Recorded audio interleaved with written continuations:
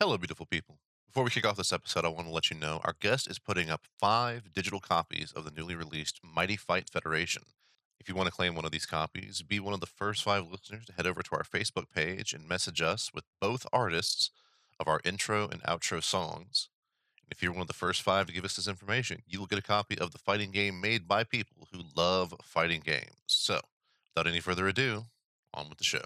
You know, the dee, dee, dee, dee, dee, like the old pre-AOL sound. Some of our younger listeners will never have no idea what we're talking about right now. You and me, we come from different worlds. You like to laugh at me when I look at other girls. Sometimes you're crazy, and you wonder why. I'm such a baby, cause the Cowboys make me cry. But there's nothing I can do. I've been looking for a girl like you. Beautiful people of the internet, welcome to the BRB AFK podcast. I am your humble producer, Boston, and joining us in the studio as always is the time being Scott. Hello, everyone. And our illustrious host, Mr. Ryan Shipley. Is Groundhog's Day happening again? I'm feeling some deja vu Feels as well. like something's going on like here. it. I feel like I'm about to say, Boston, that was really cool the way you started with Post Malone's cover of the Hootie and the Blowfish classic, Only Want to Be With You, which is on the Pokemon 25th anniversary celebration CD. And I never thought I would say that sentence. I never thought that would be a sentence that would ever come out of my mouth. I mean, I didn't know that 25th anniversaries were going to be that important, that they would bring in big names, but... Hey, Pokemon is a global phenomenon. And I will say, I haven't heard his version, but I'd say it's better than Hootie and Blowfish live. Absolutely. That's the part of this Groundhog's Day thing I wish never happened. Maybe that's what I got to do. I have to keep repeating this part of the podcast over and over again until I can get Scott to love Hootie and the Blowfish live. Right, and it's not that I don't like them as a group back then. I just don't like them live. But I have a question. I'm a little confused because I'm confused because I have no idea who you are. well, I'm just cutting in because We have a random person interrupting our podcast, guys. He heard this. I'm sorry. Is this not the Victoria's Secret catalog? Wait a minute. No. Wait a minute. Boston, let's go ahead and introduce her. And by the way, the first 3 times we tried to do this tonight, Ryan, the guy, spoiler alert, was very polite and waited till we said his name, which is the first ever for a guest. I say we just start Right. over the 4th time at this point. No. I mean, honestly. You shut your mouth. All right, Boston, who do we have here with us tonight? You and me, we come from different worlds. You like to laugh at me when I look at other girls. Sometimes you're crazy, and you wonder why. I'm such a baby, cause the Cowboys make me cry. But there's nothing I can do. I've been looking for a girl like you. Beautiful people of the internet, welcome to the No! BRB AFK podcast.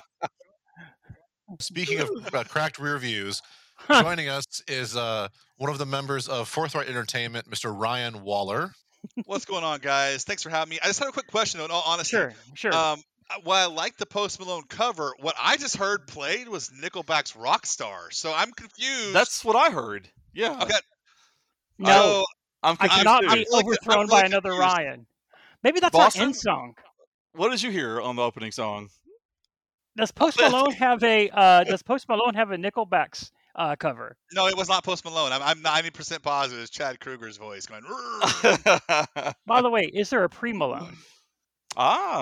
Good question. That is actually as we discussed last week. There is pre-Malone, Yeah. Malone, and post Malone. His 3 evolutions. Oh of my God, Pokemon. we did talk about Post Malone. Oh my God, this is becoming a Post Malone podcast. Post, come on, buddy. Ryan, as you've stated previously, you have listened to the show from the beginning, correct? Yes. Wait, which Ryan are you So, talking to? 'Cause I'm there's talking 2 Ryans to- here tonight. Clearly Well, me. You don't listen to your own self speak, so I know it's not you, Ryan Shipley. True. Yes. But if you have noticed throughout our, we've had multiple themes. Just range from dildos to now Post Malone with all kinds of things in between. Yes. Well, I think our Post Malone podcast, if we start doing a Post Malone podcast, I think each episode focuses on one of his tattoos. That, he has that a could lot. cut- That He's could got cover a lot lot of of tattoos. episodes. Well, Absolutely. that's okay because there's podcasts out there that are covering every single episode of The Simpsons. So I'm just looking forward Okay. to though when I go back and listen to this podcast, what is the intro song going to be? I'm really confused. So I'm still excited about this. maybe it's So, going to be a Yeah. remix of both of them. Could be. Ooh, Could be. little producer skills here showing Yeah. up here. Boston's going to So I drop guess some remix. as soon as DJ this podcast, Corporation Zero. The problem is that those aren't in the same sequence of rhythm, so that might be challenging. I'm putting really the interested remix. to listen to this podcast now once it goes live. So I need to see this or hear this opening song. I would hate for it not to be Post Malone because then my review of the game we're going to be talking about later is probably going to be bad. Yeah, well, that's a lot of editing work. So, but I know a lot of people are probably confused right now. Let's get into it. So, we introduced Ryan, did we? We did. We did. Run. Foresight Entertainment. All right. Foresight Entertainment, The fourth time, it's just, he's with Foresight Entertainment. founding member of Foresight Entertainment, actually.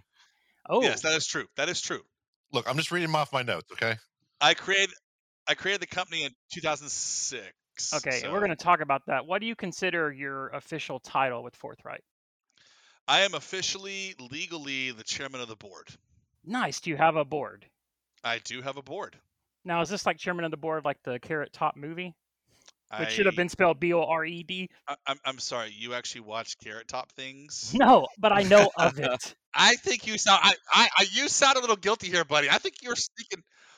Ryan Shipley is a pop culture guru, so he That's covers true. all That bases. is true. Yeah. I respect that statement. That is true. Does Yes. Carrot Top still, like, there was a while back where Carrot Top, I guess, started working out, I guess, picking up those props all the time, give you muscles, and he had the face of a witch and the Oh. body of, like, a Listen, Yeah. muscle man.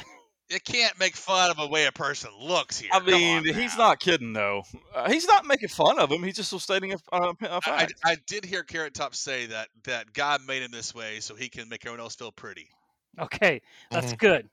I wonder if he's I still actually around. have no idea if Carrot Top said that, but I'm going to say he said that so that people, like it. don't judge. I'll Carrot. say right now, I 100% believe you. You sounded confident in that statement. So, Oh, really? Wow. oh yeah, All right. This is amazing. So one of the reasons why I think it's this first part of the episode is coming off so well is 3 of the 4 of us here have known each other for about 20 years. Boston is the odd duck here. I thought it's going off really well, Ryan, because we've done it 4 times already, or 3 or 4 times. Well, we're past the start point now. We're in this new territory, Right. new dark Right. waters. I feel like we've started a podcast version of a roguelite. That's brilliant. Yeah. Every time we go through, we're picking up something new. We got this time Yes. it's the carrot top stuff. Yes, You know what? that's I true. should make the podcast roguelike game. Yes. But let's go back to what Ryan said though. Let's introduce how all 3 of us have known each other for so long and how we've met each other. So how do you 2 know each other, Scott? Because I've never heard that story. Yes, so Ryan this and is a good- I, this is a good it's story. a really good story. So Ryan and I used to work at 2 competing video game stores in Easttown Mall. Our RIP Easttown Mall, RIP. RIP. So Ryan worked at was it Babbage's at the time, I was at Babbage's, which became GameStop. which became Yes. GameStop, right? I worked at Electronics Boutique, Boutique. which became EB Games, which later became GameStop when they bought them out. So at the time, I was working at the upstairs game store, Electronics Boutique in the mall. Ryan was working downstairs at our companies hated each other. Oh, so this is Fierce. kind of like a Romeo and Juliet thing. Yes. It's worse. It's worse. Yeah. It's more like Benedict Arnold, probably. but- Oh, Oh. it's terrible. So my first and I had seen Ryan around. I think we both have. Just because working it's hard to be so strikingly handsome. Oh, wait, Exactly, That's not exactly. right, but okay. I was like, man, that guy, he's pretty hot. We need to get him up here with us. Where were you? Well, that's news to me. Yeah, man, that's what I told Sparks back in the day. We're laying the back. We're laying the backstory foundation, right? And this was what, a year or 2 of this going on? Yeah. you So say? I started in high school at Babbage's. So Okay. 1998. You were there And longer than me then. I was there started for around. almost 3.5 years before yeah. Right. I think I So- started 2000-ish, 2001, somewhere around there. Yeah. So you've been there way longer than me. So anyway, so we've both seen each other around and stuff. Never really had interacted or spoke to each other. I was working a shift with somebody else. I don't even remember who it was. Then I see Mr. Ryan come in my store with a big flyer. So he walks in. He's like, "Hey guys, I know you're probably not going to come, but we have a big sale going on downstairs. Here you go." I was like, "Oh, okay." on McFarlane action figures. So Yeah, Ooh. exactly. little more backstory here. I went to the entire mall. They were the very Yeah. they were upstairs, escalator down. They were at the bottom of the escalator. So we didn't carry action figures at our store at all. Just No. that's Okay, part of this is- that's okay. true. So I came up there and I strolled up in there. They were the last stop. It was like 5 minutes till close. Yeah, he was Tuesday being all night. cool, like. I wasn't trying to be cool. I mean, I thought that, but yeah. So when he left, I was like, man, that guy has some balls on him. Okay. And so then that was my very first just interaction with Ryan. You're surprised by Ryan's guts. Yes, I'm surprised by his guts. To come and throw, because you don't understand. Like, the hatred was so bad. it was like Ravens, Patriots, kind of. That was my first interaction with Ryan. And then my only interaction with him for a while after. Wait, I got it. It's like Antifa and Proud Boys. It was like that. Okay. So one existed. All right. All right. So no, going. So okay. So there was the hate, the rivalry, but you saw something in Ryan, the I did. spirit I was that you like, wanted to okay, change. I like this. I respected what he did. I really did. So I don't know at that point. At that point, some point from then until a later date, my manager at the time recruited Ryan. I can fill this details. So Ryan can fill in the gaps. All right. So again, trying to summarize this so we don't spend 55 minutes talking about our backstory. Yeah, we got a lot of other stuff to talk about. Right. The customer base went back and forth. You had loyal customers for certain people, and then like at each store. So there was like a person would like me at our store, and if I wasn't working, they'd go upstairs and buy from Scott in that store. That kind of scenario happened a lot. All the time. So I was one of our best salespeople in the entire like Southeast. So Sparks, our manager, or the manager of Scott, recruited me. I was a key holder at the time, like a supervisor, and he brought me on to be an assistant manager. Now, I got paid like $4 more an hour, but to the guys downstairs at Babbage's, did not go well. Let's put it that way. Benedict Arnolding. So I have no proof on this, except all I know is that my car did get keyed the day that I started at Electronics Boutique. Wow. It sure did.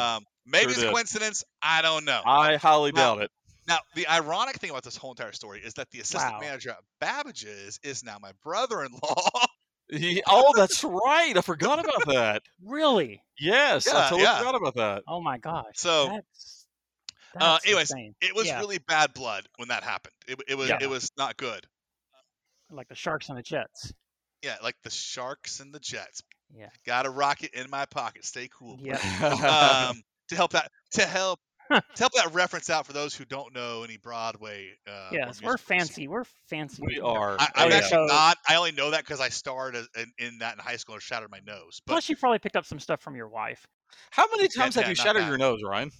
I have broken my nose. That confirmed broke my nose 8 times. I knew it would have been a lot. Yeah. So you then started working up at. Yeah, he started working up at my store, and I think it was still called Electronics Boutique at the time when you started, right?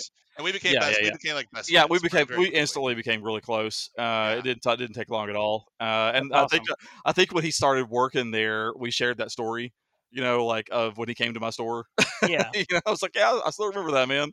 And we just went, and now 20 years later, we're best friends. We lived together twice. Roommates twice in my wedding. Yep. Little asterisk to that story is the store you worked at, Ryan, was the one that closed first once they became just one store. And it was going to close anyway because the last lady that managed that store, I swear I came down one time and her kids were there and it looked like a yard sale was going on. Oh, no. Yeah, I remember it was pretty bad. Well, let's now talk how we both know you, Ryan. Okay. So you guys know this app called Grindr. We started that back before there was even an app. Yes, right, exactly. Judy, exactly. if you're listening to this right now, please don't look up Grindr. Yeah, I'm sure she's not going to know what that is. She would have already turned this off at this point. So, for those who don't know, my mother is in her. And she's a saint. I'm almost 40, so we'll just say that. I've never heard my mother say a bad word in her entire life. Aw. Yeah. We call her Saint Judith. Saint She can't Judith, stand it. yep. She hates it. She hates me calling. Oh, I'm the worst. I'm the worst person. it's so Yeah, accurate though. It's so accurate. Yeah, Anyway, she waits until you're out of the room, then she goes, "Can you believe what that effing son of mine did?" if she does hear you say that, if she hears you say that, you're in so much trouble. If I ever heard Judy Waller say anything remotely I like would that, die. I would die. I would pass out I would and die. slip into a coma and probably never wake up. They're good peeps. But so me and my brother were at the mall to watch Spider-Man. This Mhm. was probably my second or third time watching it. I believe that. I went down to GameStop to pick up a Resident Evil game, got in the Code- theater, and we're watching a movie. And for some reason, I kicked the bag and I reach down to pick it up, and I pull out 2 copies of the game. I'll remember this. Yeah, Yep. so Ryan's giving me 2 copies of the game, and of course, the devil on my shoulder is like, "Hey, you can take that one back and put it towards another game." But Mhm. I'm in a movie theater. I'm watching Spider-Man on the screen. He's talking to me. My brother's sitting next to me, and I'm like, you know what? That's not the right thing. I have to do what's the right thing. So I took the game back Yep. to Ryan, I remember I was there too apparently because I remember you doing that. and he invited me to come to his house to play games. That's Yep. awesome. and Well, the rest is history. and the rest is You history. became- Yeah, and who knows what happened if you hadn't ever turned that game. So we were. You kind of mentioned it for a second. When did you start Forthright? Oh, whoa, okay, whoa. Sorry. Yeah, we're getting serious now. Yeah. Yeah, Now we're segueing Well, into we the kind of cut Boston off for a minute. Oh yeah, Oh, Boston. yeah, What were you gonna sorry. say, buddy? I was just gonna say I've always thought of this new iteration of the podcast as more of a nostalgia based thing. So the fact that we talked about where y'all met for the first 20 minutes is absolutely appropriate. I like that. I think real, that's true. That's real appropriate. nostalgia. And I'm going to Yes. tell a story real quick because I don't want Boston to feel sad. The first time I met you at open mic, right? Yes, it had to be in one of the open mics. Yeah. And Boston has this laugh that he's probably seen when he hosts the open mics. A lot of times these open mics, people are working out their material, and some people only have like 3 or 4 minutes of material to begin with. So he has to hear the same jokes over and over again every week. But he's always good audience, or he doesn't go out and just smoke the whole time. He Mhm. basically stays in there. He'll work on his material, but you can hear his laugh. His laugh is very Distinct. distinct. It stands out in the crowd. Okay. Is it jovial? I think it's pretty jovial. Because I tell people too whenever one of the running gags becomes, well, Boston liked it, but I had to explain to people, have you heard the shit that comes out of my mouth, the filth that comes out of my mouth into that microphone? I'm not your target audience. You don't want me to be the only person who likes it. Like, work You're on like it. you're like HBO actually cut me off. I was so crude. I mean, let me a show. Oh yeah, Now, I make Robin Williams seem godly. Yeah. Well, the first time I ever met Boston, I was actually a guest on this. Well, not this particular podcast, but the previous version of it. That was my first time I ever met Boston. that was when we were doing it live. We did it live, right? Like at the dude's house. Yeah, it was at the guy's house. Yeah. Yeah. yeah, in the small studio there. That studio, which in the summer was horrendous. Oh, Oh my gosh. Well, I just want to tell us about how I met Boston because Oh, this is Let's, really let's cool. hear it. Yeah. So Yeah. the first time I met Boston was about 37 minutes ago. Oh, really? That's pretty Yeah. nostalgic. I want to hear. I And- want to hear this. Well, so I was trying to connect into Zencaster, which is the software that never Mhm. works correctly. No, I'm just kidding. It's actually great. But I hop in and there's this guy talking, and I'm like, Mhm. but the names don't make sense as I'm looking at the screen. So I turn my camera on, and he kindly turns his camera on so that I'm not the only person on camera. And I felt very valued as a guest on the show because Aw. of Boston. There you So, go, Boston. Thank you, Boston. Way to make our guests feel valuable. Yep. You thought you were trying to connect with Zencaster, and the whole time you were connecting with us. Mm-hmm. It's Oh, not just nostalgic; it's heartwarming. it is. Yeah. But heartwarming. and speaking of that, because we did change the kind of podcast from just video games, there's gonna be a lot of video game talk in this just because of the nature of what Ryan does. But I think it's fascinating. I think even people that aren't as into video games, I think is going to get a lot out of like this podcast, like listening to the hard work and effort it goes into this industry, the industry And I'm of sorry video right now, I games, have apps. seen it's actually just sadism. You just have to like hate yourself, and Yeah, and you're good. I You're can't great. I It's a can't go great to job. Waller and go, hey, I worked 40 hours this week. I'm beat. Because we're Yeah. already like going, I've No. not slept in 4 days. Right. I've worked. It's Thursday right now. I've probably worked 70 hours this week already, or more. Actually, more. Yeah, than that. if Ryan works 40 hours, it's like he's on vacation. Yeah, and you're not even getting a paycheck unless what you're working on actually hits. That's correct. We only if it makes money do we get money. Yep. Yeah. It's happening. So think about that next time that you want to cry about your 40 hours of work. that you actually get paid for. Yeah. I actually spent money for 5 years and spent hundreds of thousands of dollars on IP out of my pocket to get the ball rolling, and took on investor money. So it's yeah, that was fun. So let's start about your beginnings, Ryan. Like, how did you get into making video games, and how did you start your company, and kind of go from there? yeah, so I've always kind of been an entrepreneur. And when I was in middle school and high school, I ran a bulletin board system that actually made pretty good money. I licensed games and set up them, and people would connect to the bulletin board. For those who don't know, that's pre-internet. People would have modem-to-modem direct connection. OG peer-to-peer. The Some of our younger listeners will never have no idea what we're talking about right now. Yeah, you are missing out, but you're not missing out. Like there's right. The nostalgia side of it's great. But it gave my love for entrepreneurship. And then when I ended up moving to Nashville, I started a music management company and did that for a while until I had a relationship that ended and came back to the beautiful city of Knoxville. And kind of started the company in 2000. I think actually officially it was 2007 of April. April 2007. And eventually got into mobile apps. Now, where did you come up with the name, the Forthright Entertainment? Being in the music business, which is notoriously not forthright, What?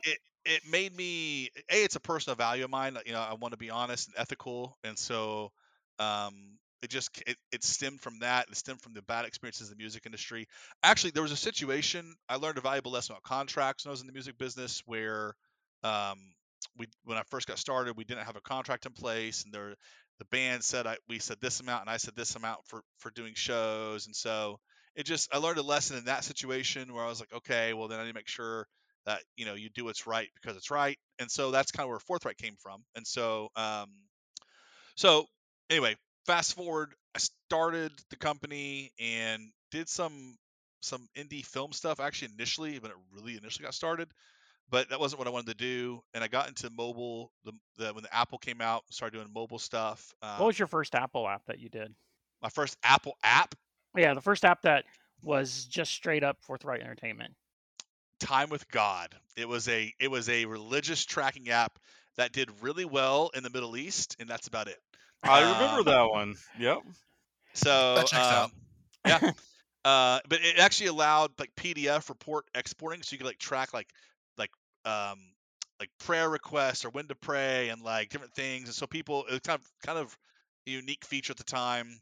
I worked on some other people's stuff as well, but then I got into, as I affectionately say, I ruined the App Store because was one of the, not the first, one of the early adopters of app reskinning, and made a good amount of money in licensing source code for app reskinning. And what's that? What's app reskinning?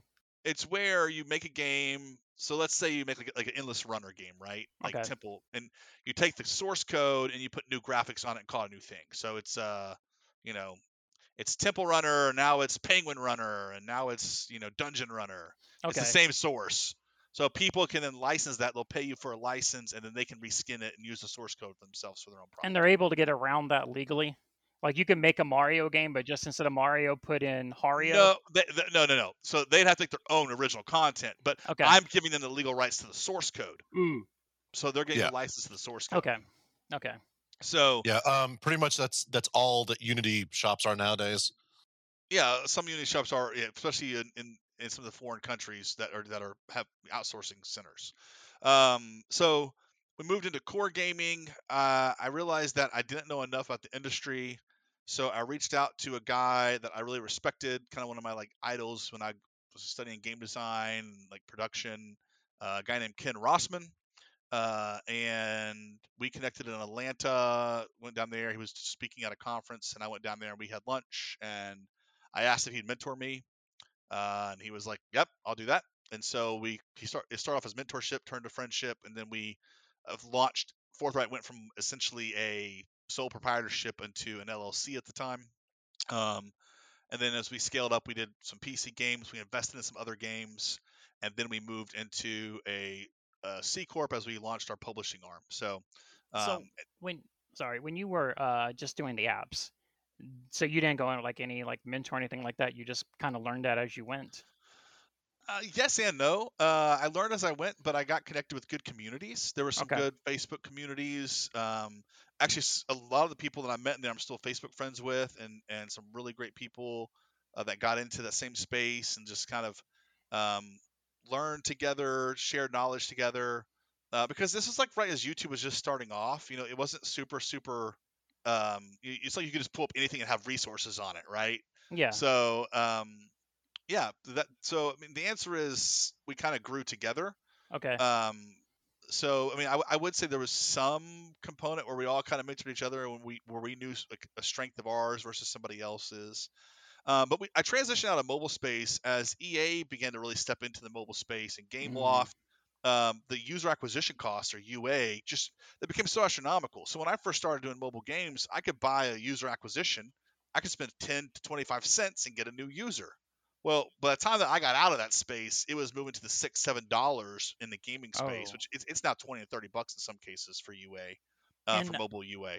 and at that point when you were first doing it too, Apple was, I mean, they're probably still, but they were very stringent with stuff that they would let out, right? Like I remember there would be Yes. times where you just would get like feedback back and you didn't understand really like what does Apple want you to change just to get like on the actual store, right? I had that in two of my first three apps. By the third Yeah. one, I had the process pretty well down. Yeah. Partially, they had their process better down as well. Yeah. But yeah, there was definitely some challenges there. You just learn a lot. I mean, I'm basically doing my own. So you're testing theories on your own. You're testing processes on your own. And so you're trying out. When I started licensing source code, I realized that in order to get the source code to be valuable, I had to make it be top in the App Store, right? I quickly realized that I can't afford to make it top of the App Store in the United States or United Kingdom. So I would target like 20 or 30 like tier 2 countries, so like Italy and Canada and Brazil and Argentina, I like and that. New Zealand. Next time that one of those countries smart mouths us, I'm gonna say, you're a tier 2 country. Well, I say that in regards at the time to Yeah. mobile user base customer. So when you say you didn't have the money, do you mean like you have to put in so much advertising before they'll put you up there on the store, or just like you have to get that much of a community or a fan base? No. I mean, really user base. I mean, Okay. there is some. I actually, this is an area that I was not good at the time. I should have built, if I was building more quality things, I probably could have built a better fan base out. I was intentionally trying to create source code and games that would be easy for people to reskin. Mhm. So more complex things are, that would be better quality. I was trying to spend between 10 and 25,000 on a production instead of 100,000 or two, at the Okay. time. So, I mean, there was one game that it cost me $3,000 to make, and it ended up being my third best grossing product. So, and it was my number one selling licensed source code. Which one was that? What was it called now? Magic Eye Pro. I was thinking of that one because that was a cool one. I really dug that one. It did really well. I mean, it crossed over 1 million downloads, and so, but yeah, I mean, there's just, I mean, I could go into a whole show about just this alone. Yeah. There was a group that I got connected with called the App Empire, which is this guy named Chad Moretta, and I got into it really passionate, but I was already doing a lot of stuff he was doing. He just was the one that was smart to put together and sell to other people. The how to do side of it, I became disillusioned with mobile. I wanted to do more real gaming as well. So it just kind of grew, and So when you struck this friendship with Ken, and what has Ken done anything in the past that we would know? Yeah, he was the executive producer on Neverwinter Nights, the 2000 version. Okay. He ran Radical Entertainment. Actually, he was running Radical Entertainment at the time that this all was going on. They were working on, what was that called? So And I really got love up there. Never Win or Not series, by the way. That's awesome. I Oh, yeah, think yeah, okay. Boston does too, because I saw Boston. I saw him eyes. perk up there. Yeah. Yeah. Yeah. So this is 2010. So Ken ran Radical when they did Prototype 2. Oh, nice. So Prototype 2 was a great game. It got drowned out by PlayStation's very similar game. And what's funny is like a year and a half, but about 6 months after they closed the studio, people were like, "This game's really good. Why did we not play this earlier?" And you know, if people had caught it sooner, it would have changed definitely Ken's direction, I'm sure. Yeah, because Infamous did kind of overshadow it, didn't it? Yeah, it did, because they were very similar mechanic structured. Anyway, so well, I'm sorry. What's your question? I started talking about Radical. I got confused. No, so Oh. you, I was just asking. So Ken Rossman was really in the business at that point with you, and I mean, he still is. But it was good to get a mentor that was in the business and could help you get into certain doors. Been in the business since the early 90s, Yeah. so you know, almost 20 years at that point, and just an honest, hardworking, ethical, likable guy. You know, I mean, there's this kid from Coreyton, Tennessee, and he's you know a gaming executive. He took me under his wing and really taught me a lot. Ken, by the way, is our CEO now, so I stepped Okay. down as CEO, and we put him in as CEO. So Cool. Ken, and then my dad and I and Ken all kind of co-founded the incorporation side of it. So Okay. yeah. Anyway, so fast forward, we tried to do two really big deals. We spent a lot of money on an IP that Beast of Prey game that we had two deals for. Both deals ended up falling through last minute. So that game's still in the works. There's been a lot to it, but it's kind of backburnered right now. That has a lot of potential. Especially with Valheim, it's and what I know the survival game space really well. It's just about getting the right amount of money, because it's a lot of money, and it take the investment on we need for that as an individual company. We'd have to give up a lot of the company, and I'm just not ready for that yet. So, And what kind of game is? So it's a survival game. it was a dinosaur game originally, Okay. like base building. It was one of the very first 4 survival games. It was Rust, The Stomping Lands, Beast of Prey, and there's someone else I'm forgetting, but on Steam. And so we got that, and we have taken it and we have developed a phenomenal world around that, because there wasn't a lot of lore to the game at the time. And I have to agree. really, I've tested it before. It's nice. I really want to get more of that out there. I think we will soon, to be very frank. But that'll be a whole other podcast. So Look, we had Ryan, that. we're going to bring you back. You don't have to keep dropping these. No, I'm just saying, like, He's essentially just leaving hangers for us. I'm not trying to. I apologize. Was Beast of Prey before or after? Because I remember there was that period when you were still living in Corrington where you all were working on that role playing game. It was in the middle of that. That was Okay. kind of like that's like a keep busy, occupy kind of thing. Yeah. That was a cool experience whenever I would walk into your house, and that whole back room was basically just set up with all those different computers, and everybody It's was like a mini office of 5 people crammed in there. yeah, working on that game. Anyway, so fast forward, we start putting a better team together. With Beast of Prey, there was a really large company that was on board. We had a production partner. Like, we were going to be the creative, and they're going to do the work out of Poland. And it come to find out that person hadn't been honest about what they had in Poland, and the whole thing kind of unraveled at the time. Thank God that it did, because it was not to disparage that people, but they just weren't really honest or ethical. They're kind of the antithesis of what we were wanting to be. And so, not the people of Poland.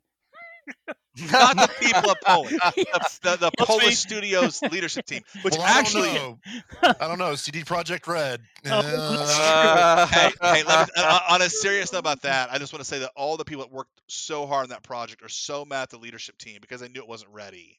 And so the people actually, the people that made the game. Yeah, poor management, because it was just basically pushed out just for the suits and the stockholders, wasn't it? I mean, it's made for the suits. That's how it looks to me, because it definitely wasn't ready, and they knew it wasn't. Yeah, I know. I agree. I mean, I feel you never want to have your name attached to a product that looks bad, especially because people. I don't care how bad a game is. Somebody worked their rear end off to make that happen, and I know that consumers don't care, but when you work in the industry, you know how much work. I mean, you know how many hours, how much time you sacrifice from friends and family to make something happen, and so to work on a game of that quality, like CD Projekt Red is not considered a great work environment, right? Like, Yeah. but people want to work there because you're working on one of the top, two, branded Just games with in the Rockstar. world. Yeah. Well, Mhm. Rockstar's considered a little better work environment than, yeah.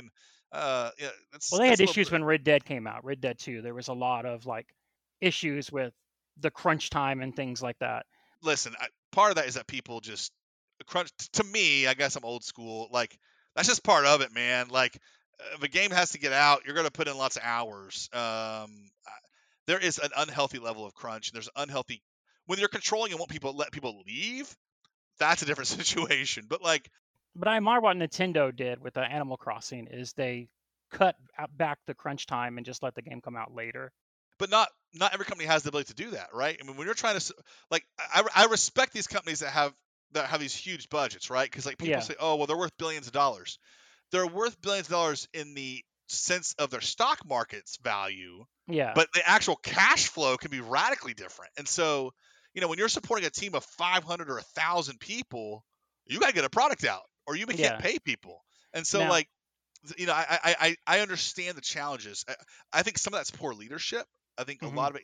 Games always take longer to develop. I don't care what you want to say; it's going to take longer. If someone pitches a game to me and like, "We're going to have this game out in 18 months," okay, so 24 months or 36 months, like, Which is why I'll always love watching some of the game jams and the things that people can do, like the ones that are like, what can you do in 24 hours? All right, let's Yeah. find out.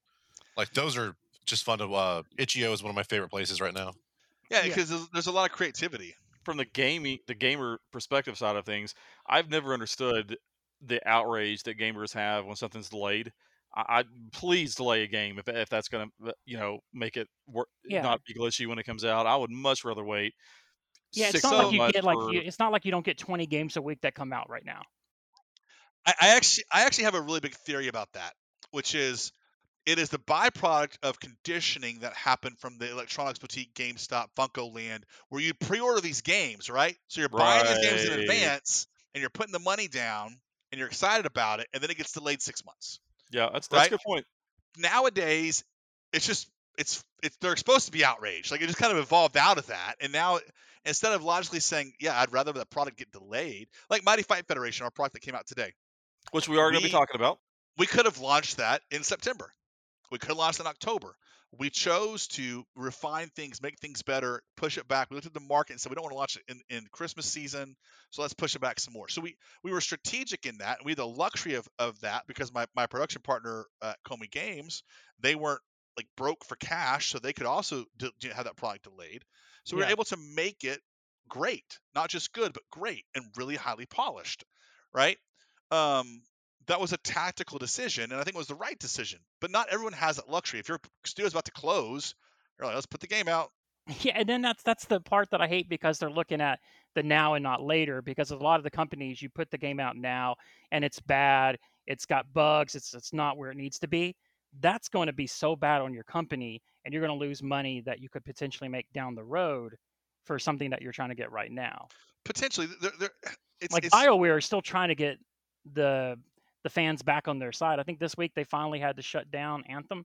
Yeah, I think they finally pulled the plug on Anthem. I'm surprised it took that long. Same. Well, I'll say this, and this isn't me being like cocky or arrogant. I think a lot of people don't understand the actual business dynamics that happen. So, it's easy to say, oh, they just rushed the game out. But you can also make a decision. You can delay it and miss the tactical window that it should be released at this point because the market's ready for it. Yeah. And so, like, there's a fine line, and that's we like in everything, right? We broad stroke, like, oh, this person's that, or that person's this, or this product's that. But it's rarely that. It's usually very finite decisions or these thin lines that divide success from failure. And a lot of that comes down to management. it does. Some of it comes down to luck.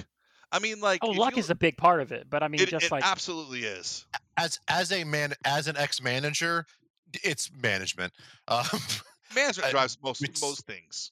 It's a lot of failure on the manager's part, but I agree with what you say that there's a lot of making sure you get that right window to release the game in when the market's ready for it. But I think just personally with Anthem, from everything that I've seen, I wish I could have got a chance to actually play it. But from what I've seen, it was, we're better than Destiny. Okay, prove it. No. Okay, so this was back. EA had a period of 4 years where they were just like, can we destroy our company? Can Yeah. we ruin our Right. company? Right. So Yeah. we had the Anthem situation, you had the Battlefront 2 situation, you had all these Oh, loot the boxes, Battlefront 2. Oh and my god. like after Battlefront 2, two dynamics happened. Number one is, and no one talks about this, it was clearly executive management and stock market driving elements that forced Battlefront 2 to come out the way it came out. The creative team fixed that problem in 4 days after launch. Okay, guys, that means that the leadership team in the development Mhm. cycle knew that they had to fix that because it was going to explode. And they had it prepped and ready, or that game would have been totally ruined. By the way, if you haven't got a chance to play it, the game is awesome now. Go play Yeah. it. It's a great game now. I Yep. think I So- was so pissed about the whole situation. was too. I refused to even spend $1 on the game, and it's free on Game Pass right now, and I still have yet to download it. I have it on Epic Game Store for free, so I'm gonna go try it out at some point. Yeah, Yeah. right. They made a good game out of it. But yeah, you're right. If they listened to them earlier, this whole negative stuff would never happen, and the game would have probably been a hit. Well, so I want to give EA's leadership team credit because they learned from that situation. They listened to the development people. Yeah. Like Squadrons was great. So was Fallen Order. yeah. Yep, exactly. Oh, that was great. I was too. I was about to say that after Titanfall 2 came out and pretty much single-handedly saved EA on a lot of fronts, they've pretty much been letting Respawn do whatever the fuck they want. Yeah. Between Apex Legends, Titanfall 2, and Fallen Order, Respawn Entertainment has been like carrying EA.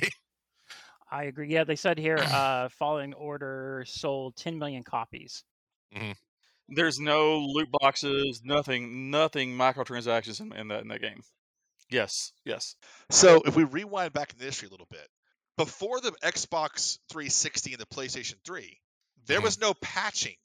Your game had to be on point when it went to the gold presses to have the discs made to go to retail. Yep. The minute that they were able to start patching games onto consoles is when everything began to unravel. Now, you combine that with the fact that gaming in the 90s was essentially, even though EA was corporate, gaming was, I own my company, I make a game. When EA and Activision became stock market traded products that had a quarterly profits to hit, that combined with patching created this perfect storm environment where people start rushing games out. We don't have to QA it so well. We can patch it later. And the first real God damn it, Bethesda! the first real red flag of this was Assassin's Creed Unity, when they put Unity out, and you had characters and they have faces, there's eyeballs, and like it was just a train wreck, right? It was it was Cyberpunk before Cyberpunk. Yeah. And it wasn't that bad, but it was pretty bad at the time. It was bad really enough bad. that it hurt that franchise into Syndicate. Set it back tremendously. And the next game suffered for it. Yeah. But that is just one example. There's a lot of examples you can point to. So this is just my opinion based on what I look at, but that's what I see that happened. And so as we look at, the evolution of that, and we look at these quarterly profits, EA, you're having these huge teams, you're pushing these huge games, and you look at this and say, okay, this game is 2.5 months out from being perfect, but we can release it now and patch it, and we'll still get the same sales. We can hit our quarterly revenues. So, like, people hate to push out of past the holidays into the first of the year because it's a new quarter. For most companies, it's a new quarter for them. And so they'll try to get it out and rush these time frames. And so, that trend was really happening a lot. And to the point that gamers were not trusting AAA games anymore. Any AAA. And then Fallout 76 came out and had a ton of problems, right? And so, like, it was just a series of these major AAA games that just were just such letdowns and disappointments to the consumer, which gave rise to this huge wave of creative indies. Now, what's interesting in my opinion is that AAA people can't take as big of risks because they have a built-in market and they can only alternate and vary and do variations so much, right? But a 5-man team can come and do some really cool stuff because they're taking a risk that a company that's worth $1 billion has to put $1 billion out, $1 billion Call of Duty franchise out can't do. And Well, going back that's why to there's so many sequels to AAA games because there, it's a known success for them, and they're not going to risk something new. absolutely. But I going back to the point of other failures, Call of Duty lost its way, right? You have this like space running, jumping off walls. It was no longer Call of Duty. And to their It's credit, Halo. to their credit, they also saw that. And a lot of people, I had this conversation 4 years ago saying, look, they know it, but their 3 studios are 3 and 6 years out from the next product already happening, right? So like, Yeah. it took 2 more games coming out before they started rewriting the ship with the last with Modern Warfare, and then they had Cold War, which has been great, right? So all the expansions so far are free. It's yes. the first time I've ever seen them do that. So part of that is listening to consumer. Part of that is needing to regain consumer trust, and so I feel like the gaming AAA space has moved in some better directions. The Cyberpunk being this clear exception, but Cyberpunk really, I think gamers recognize that it's a unique situation. It's not every AAA studio. I think it's so shocking because the other games are good, right? Yeah. Well, actually, let's be honest. Witcher 3 dropped with a bunch of bugs It and then got did. patched until it was amazing. Witcher 3, when it was launched, is not Witcher 3 today. I agree, but Right. it wasn't broken. And Witcher 1 and Witcher 2 are both still garbage. Hey, honestly, I actually really like The Witcher 2. Actually, I just played did it too. last year. I never beat it until last year. So I enjoyed it. It was one of those games of where I saw what they were trying to do and the bar they were trying to reach. Yeah. And how they like. I was like, Did you made play a good Boston? effort. Did you play? You made a 2 good before effort. 3? I still haven't played 3. Oh, okay. I played through. I got halfway through 1 and 2 before the combat system made me throw my keyboard. I couldn't go back and play 2 now. I don't think after playing 3. No. But when I was playing 2, I actually really enjoyed it. So yeah, it's like trying to go back and play Silent Hill 1 again with those tank Right. controls. I tried Resident Evil. Or Resident Evil 1, Oh my yeah. goodness. So that's one question I was wondering about is because I listened to another podcast. There's other podcasts out there which blows my mind, but they're doing a replay through Final Fantasy VI. 2 of the people have never played it before. The other person thinks it's the greatest game of all time. The 2 people that have never played it for do not like it as much because it has a lot of the gameplay mechanics of that era, where you basically take 2 steps and you get in a random battle. How they had to do all the acting with the hands just going crazy. I kind of wonder sometimes, because some of these games are not replayable because of what we're used to now, does it diminish a little bit of their classicness that we have to wait for like remakes and we can't enjoy the originals? It's not like that with movies. Like movies, we can say, oh, Wizard of Oz is great. We don't have to say, I only like the remake of Wizard of Oz. Well, I mean, I think that there's not a clear answer to this because it's gonna be very subjective, right? Like, but collectively, the difference is that video games are interactive, right? A movie is consumed, a video game is interacted with, and so like I had this happen. Speaking of Jedi Fallen Order, I was in love with it. I played it. I'm a huge Call of Duty player, right? I play Call of Duty a lot. I play inverted on Call of Duty, all right, because I'm a PC guy, so my console playing is inverted. I just burned through. I mean, I spent like a week and a half, 2 weeks straight just playing through Jedi Fallen Order because I loved it. I did like 100%, trying to get 100% and stuff. When I switched back to Call of Duty, I couldn't play it. I was awful. I could not play the game. Like my brain could not fix because I couldn't invert the control structure on Jedi Fallen Order. It's not an option to invert it. And so as I adjusted to that, I couldn't readjust back to Call of Duty. And I'm a really good Call of Duty player, right? It took me almost 2 weeks of garbage Call of Duty playing to get my Call of Duty back. And I say that as a scenario of we're used to better control mechanics. Halo and Halo 2 radically changed controller interface. They were if you go back right now, Halo still plays well. It's not as fast, but the controls are so smooth. It changed how people expect controls to be handled.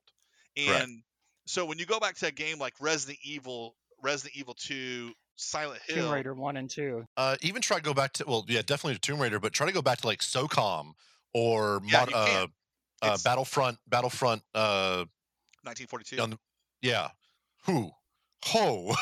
Well, and that's my point, right? Like if you kept playing it, you would adjust to it again, it'd be okay. But you don't want to. It's like learning the game all over. It's almost more frustrating because you know the game, but you can't play the game. Can't play it, yeah. And so I'm definitely going to agree with you because I've been switching between for various reasons. I've been switching between Apex Legends, Overwatch, and Control, Oh, Control's so and fun. they all three play very differently. Now, I have actively went through and remapped all my buttons so that it's mostly the same, but I have to remind myself, like, oh no, this is dodge now. Okay, cool. Like it takes me about 10 minutes of just going, like running around in circles in each game, going, okay, what are the buttons again? What the buttons again? Cool. Yeah. But it goes back, I think, one of those nostalgia thing. A lot of times when you remember a game from their past, go, oh my God, that game is so great. And then you play it today with like in a modern era, and you're like, oh, this game is horrible. Bring everything together real quick. I have met a lot of people recently, similar to how you did not like. Well, we won't talk about that. Certain movies that No, did he not knows sit now. well He with knows you. I hate Boondock Okay, Saints cool. now. So how you hate Boondock Saints? Yeah. I saw it when I was young and impressionable and thought it was one of the greatest movies ever. I have met people who have watched Gone with the Wind and went, "This is garbage." Yeah. Mhm. I have watched, Rear Window and some of these other just classic films Yeah. and went, My brother is the same way with Princess Bride. Okay, Yeah. Princess Bride is the only movie that no one can. I'm just kidding. But Yeah. this goes back to the beauty of humanity, which is that we are very diverse. Like people have Yeah. different interests, and as a creator of content, one of the things that I really appreciate is that I may make a product that 50 million people like, maybe 800 people like it. Someone's going to like it, right? Like as a business side of me, yeah, I want to make enough that people are going to buy it that I'll make money and not go bankrupt. But But you also know- want to be true to yourself.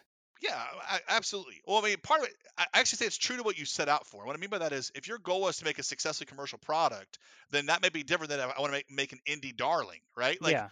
and so it's about being true to the product. And we always do this at Forthright is we want to the product. Does this make our product better? Well, the number one answer is, well, what is the product's goal?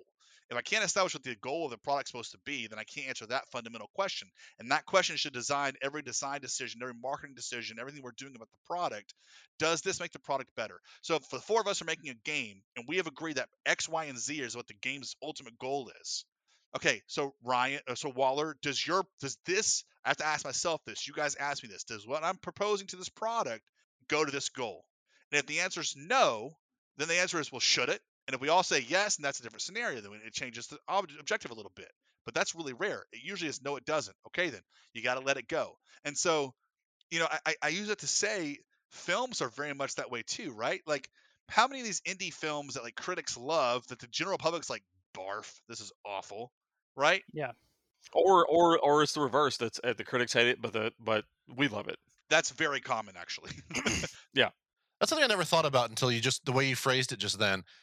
Of course, there are going to be certain indie films that were made by off the wall directors that critics are going to fucking love because critics have to watch so many goddamn movies that are usually the same trite over and over again. So when something completely off the wall happens, they're like, yes, more of that. Yeah. Whereas the general populace is like, well, where's my new Call of Duty? Where's my new? Yeah, they see so Resident many Evil? soulless movies that are mainly just made as big summer tentpoles. Well, I'll use an example of two films that Where's my Transformers? that have cult followings, right? But part of the reason that they have cult followings, and part of the reason that they are culturally relevant, is because they stood out in an era of time. The first one is The Clockwork Orange. It's a garbage movie. I can't stand the movie. God, it's so bad. But if you look at what it was at the time, you understand why it has significance and why it's culturally still relevant, right? The other one, which I think is way more popular, still a cult favorite, is the Rocky Horror Picture Show. So the Rocky Horror Picture Show has aged better than the Clockwork Orange because the culture has actually. I think it has. But it's also found a smart way to stay relevant too. Yes, it has. Well, actually, the fans have found a smart way to make it relevant. Yeah, but the movie makers just were smart to go with it. Yeah, I agree. It's kind of like Mark Hamill. He'll like make fun of me, or Chuck Norris, right? Like there are so many actors that if the Chuck Norris memes got going, they'd be so panties in the water, right? And Chuck's like, all right, sure, let's go with it. But I say to say is things hit, and they hit at a time where they can stand out and they can have legs, right? So Yeah. gaming is different from film. And people don't realize this. The video game industry is larger than the entire movie, film, and most professional sports in the United States combined. Oh yeah, Okay? GTA 5 is the best-selling product of anything. Ever. Yeah, right? Mhm. I mean, like, Yep. so And that game came out when? When did GTA 5 come out? 2011, 11, 2013ish. 12. And it is still making money. Well, it's like Yeah. Yep. it's like Skyrim, right? Skyrim's on everything, right? I'm playing Skyrim on my Apple Watch now. You know, like I mean, 2013. 2013. Okay. Skyrim So came out. 8 years now. Skyrim came out 11/11/11. I was married in 2011. One of my best friends, Jed McKeon, and I sat outside the GameStop in the line in the freezing cold, waiting for that product. I took 3 days off of work and I just played it nonstop. And I still play Skyrim to this day. There's one of the sad things a lot of kids are never going to have to experience anymore is the hanging outside waiting for a game to It was release. fun. Yes. My prediction, Oh, Burning Crusade. it'll come full circle somewhere at some point. It's like arcades are coming back, right? Like people want that tactile interaction. And anyway, I Yeah. digress. So I going back to the original kind of thing, people have different interests, different draws. Culture and time has cycles, and there's different interests and different things at the time, right? Like I remember for years, PC gaming is dead. The consoles have replaced PC games. PC game will never recover. We'll surprise everybody. Guess what? That is not true, right? PC Master Race. So, and you know, you just can't sit there and say, like, you look some of these statements people have made. You can look at, you're like, man, you were dumb. You were so dumb. Like, But I think that's also a necessary feature of most of the industries, though, is to make those outrageous and bombastic Sure. statements. Even like right now, one of the big memes on the internet is the whole Gen Z taking shots at millennials, and it's like that's not all of them. Like Yeah. there were a couple, and everyone's making a big deal out of it now, but it wasn't really it's not a thing. It's just fine. Like let No. it go. I actually believe in the silent majority in pretty much everything. And what I mean by that is like it is always the vocal people that drive culture or drive the internet specifically, right? Whether it's politics or whether it's films or whether it's games.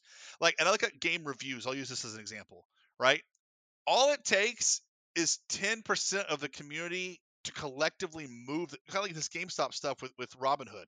10% of these people to move the needle, and then the whole narrative is that.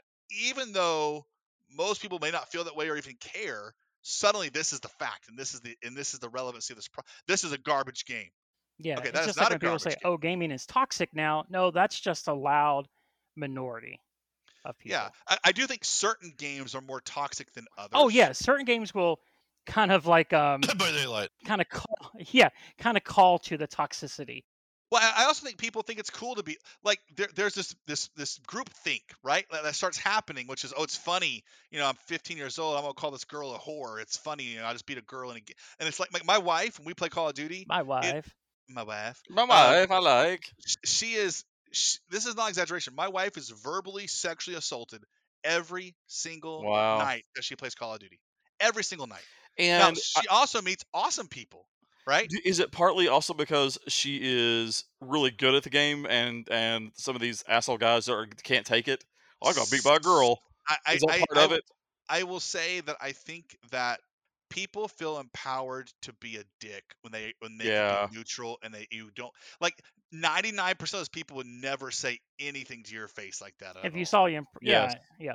Stain has this song called "Wannabe," which is, I won't say it's pretty vulgar, but his whole point is like, I'm selling records. What is it that you do sitting in your mama's basement, right? It's my name up on the marquee. Like, I'm the one that did the work.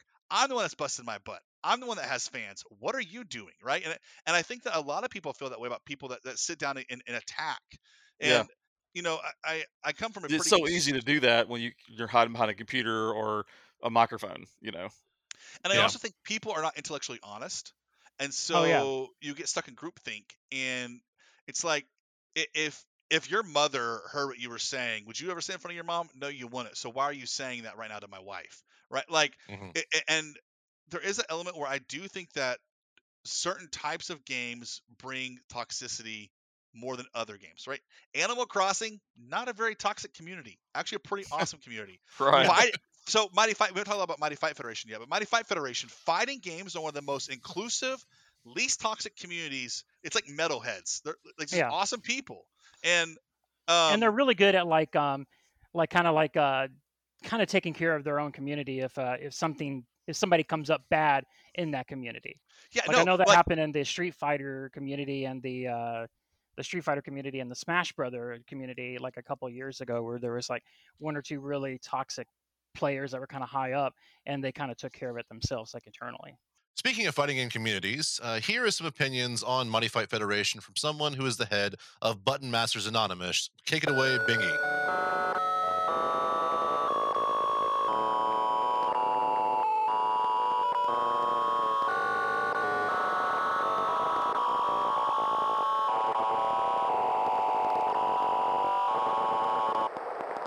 Hello everybody, and welcome back to the Big Bingy Theory.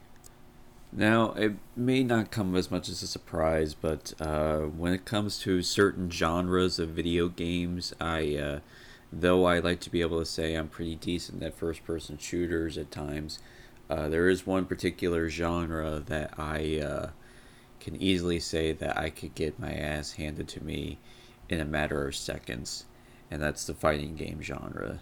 In the last year or so, I've had two occasions where I've played fighting games. One was playing Soul Calibur 6 with my girlfriend, and the other was playing Jump Force with Wild with a Y-Zone Chase Dyer, which I wish we could have recorded that, because those fights that we were having with like our build our own characters and everything was pretty funny. But anyway, I'm familiar with the Mortal Kombat video games in particular, but there are I can't really tell you like the biggest, deepest lore when it comes to Mortal Kombat. I'm still very much new to that.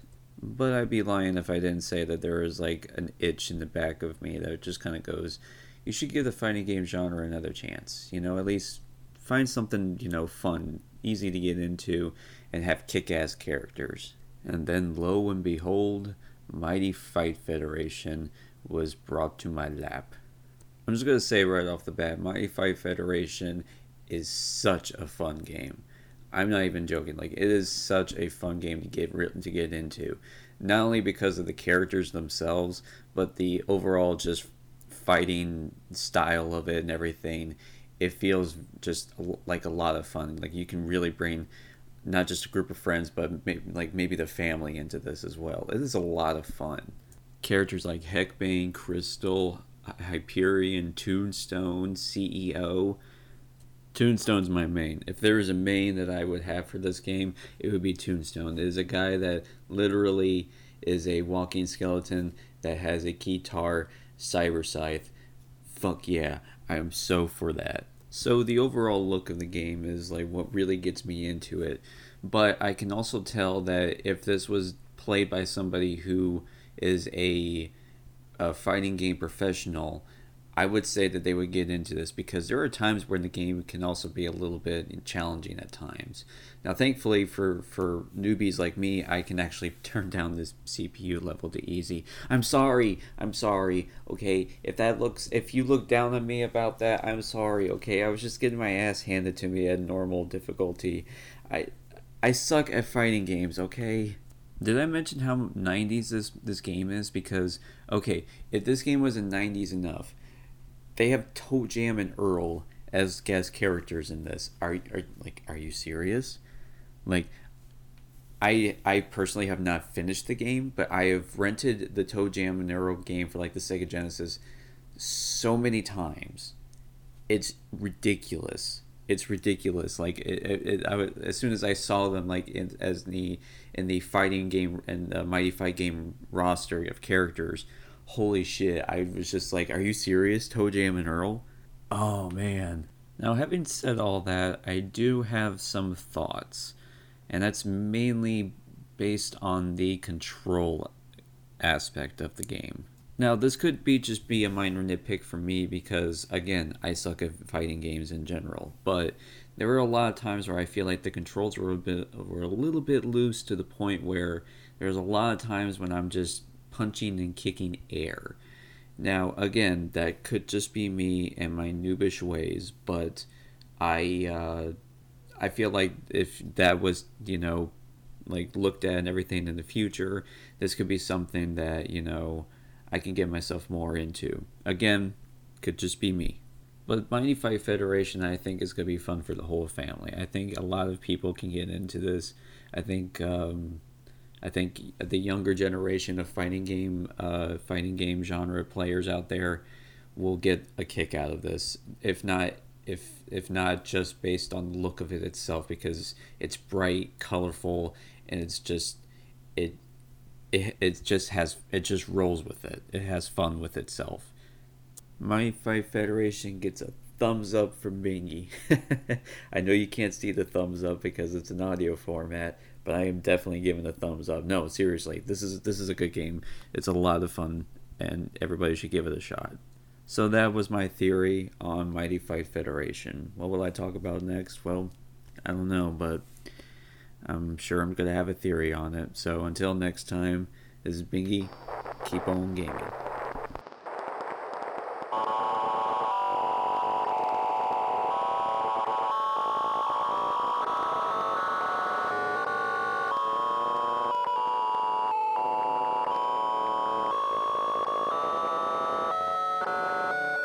Like human beings are tribal, right? And we're tribal in every element. And I say this, you look at like America, the political divide right now. It's this huge echo chamber of tribes. But gaming is the same way, just as not politics. Religion is the same way. Sports teams are the same way, right? Yeah. Like, And it's not video games. I mean, it's not the internet that's doing this, because I remember back in school before the internet, you would almost have screaming matches with people on the playground about Sega Genesis or Super Nintendo, which was the one. It Yeah. was almost like the same line of my dad could beat up your dad. You know, Genesis does what Nintendo fucking don't. with what the ten don't. Yep. Oh So- man, I remember but those like, days. my point in that is that it's not the, you're right, Ryan. It's not the internet. It's that people are naturally tribal, and so Yep. we want people Yep. that agree with us. We want people that have the same view as us. And Yeah. I mean, I had I'll call my own self out in this situation. I hated Tom Brady. I'm a Colts fan. I can't stand New England Patriots. I couldn't stand Tom Brady. I was Yeah. cheering for Tom Brady this year because everybody keeps doubting Tom Brady. And I'm like, go Tom. It's like people Yeah. are like, oh, Patrick Mahomes Yeah. is the greatest quarterback ever. I'm like, he's won one Super Bowl, guys. Chill out. This dude's won 6, now 7, Yeah. and been to 10. Like, And he's in his 40s. My father always had this had a quote about he was always doing it tongue in cheek, but it was like I was like, God, Peyton Manning's the worst. I hate Peyton Manning. I can't stand him. He's the worst player to ever win the Heisman Trophy. right. Because it was like I can't deny. You can't deny that. Look, he is like statistically by the numbers the greatest. I don't Right. have to like him, but yeah, by the numbers, he's the best. Yeah, well, it's like I was talking about Valheim, right? Like, I don't think Valheim is a super gorgeous game. I don't think it's the most amazing survival game I've seen. Yeah. But it sold 4 million units in 3.5 weeks, guys. It's doing That's something saying correct. something. And like, Right. Yeah. so when you can't be intellectually honest, well, what are they doing well, right? They're doing some things really well, and there's a lot of hidden depth that you don't see on the surface of the product. And And the so- fans that don't understand early access games are already getting angry at that game because the content, there's not a lot of content yet, because it's early. I'm saying that's the thing. There's already some people that are bad mouthing it What's now my- because there's not a lot of content, but it's early access. It's like Sea of Thieves. If you played Sea of Thieves or No Man's Sky when they first, although that was a little different because they released as full titles. Yeah. That no Yeah, that was. No Man's Sky was an early access game released as a full game. Sea of Thieves and this is a whole other topic. This is about where expectations versus reality don't line up. So my opinion of Sea of Thieves is I don't like the game. If I wasn't Right. hyped for Sea of Thieves and I play Sea of Thieves, it's an amazing game.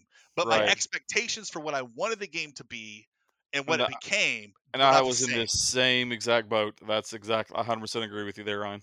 Viking games are now hot. Yeah. The Assassin's Creed Valhalla is selling through the roof. Viking This game, games, pirates, Vikings, zombies, and dinosaurs never get old. yep, put them all in the same game. Wasn't there a free to play game for a while called Vikings, Pirates, and Ninjas? Was a Oh, first person I- shooter. That Well, sounds also, amazing. I think this is a really good time too to bring up your game, Ryan. Mighty Fight. Before we get too deep into our interview here about Mighty Fight Federation, let us go ahead and take a trip across the seas and speak with Aunt Liz as we join her in her K-pop corner.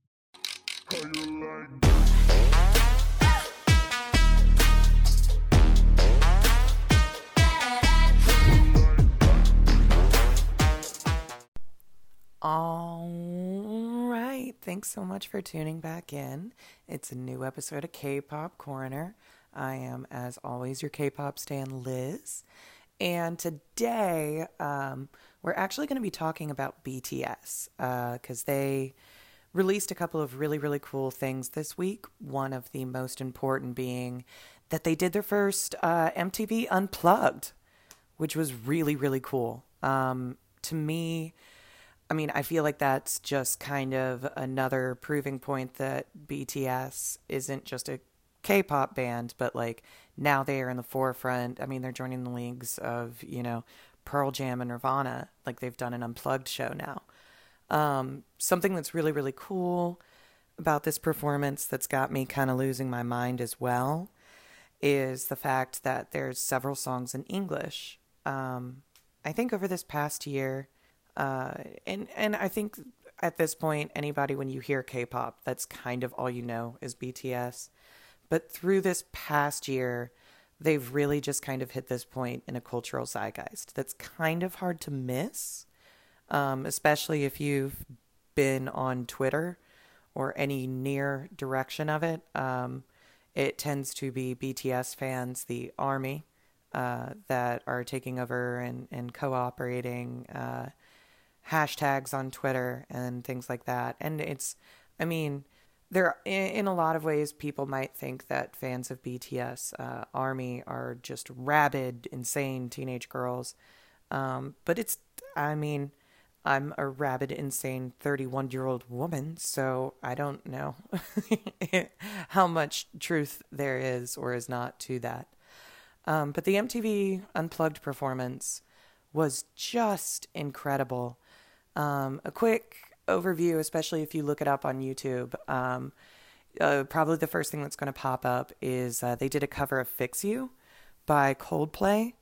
And I think that just perfectly personifies, because BTS also released a new album recently called B.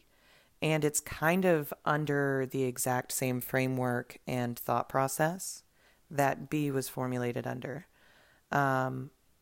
The song itself is melancholy and hopeful, but ultimately it's just like there's such a opaque sadness that's painted over top of an unbridled, spiteful optimism.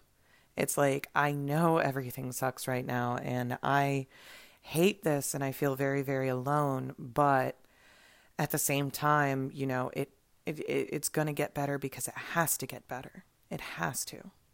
And I think that that's a lot of the context of the album B, because they've added several new songs. Two of my favorite, I would say, on the new album, because mind you, this whole album was recorded while they were in quarantine in South Korea. 2020 was supposed to be the year that they were having their biggest international tour to date. I, in fact, had tickets to go see them in Chicago, and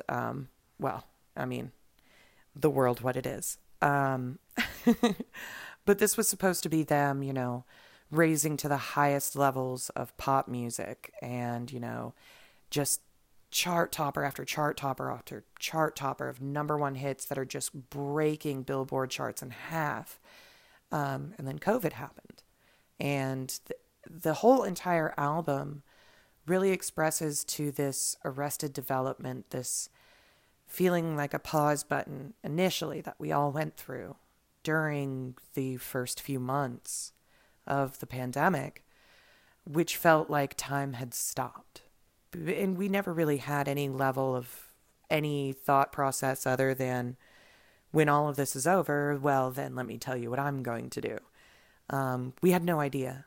We really didn't. And when you put in the context of the song Blue and Gray, It's originally it was supposed to be for the member V, his solo album, but the other bandmates just loved it so much that they decided to put it on the album.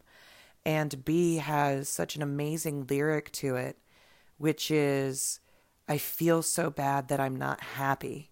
I feel so alone. Is this anxious? Is this depression? I don't know what I should feel. And I'm afraid to allow myself to feel anything solid.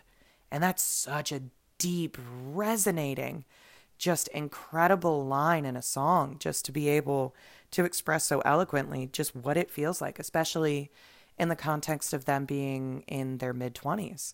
They're in the prime of their life, literally on the top of the world, and they still are suffering in a very similar emotional capacity of this just global feeling of just fear of not wanting to solidify any thought or belief, and being very, very sad just all around. Nothing specific. It's not like you just miss your friends or you just miss, contact or just miss not being afraid. Blue and Gray really is sort of a way for the group all together to reach out to Army and say, we feel it too. Not even in their typical optimistic, we're going to get through this together, but we feel this too. And I think it's kind of important, knowing that their fan base is younger, that they have somebody to look up to that says, I understand this. The other one that is a very, very good song, really J-Hope was the leader for it. It's Disease. And that sounds like it would be a complete song about, coronavirus, but it's more or less, it kind of encapsulates those feelings in the early days of the lockdowns, when it was like you woke up without an alarm. You kind of like, it was that first couple of weeks when it felt more like a vacation than a thing you had to do.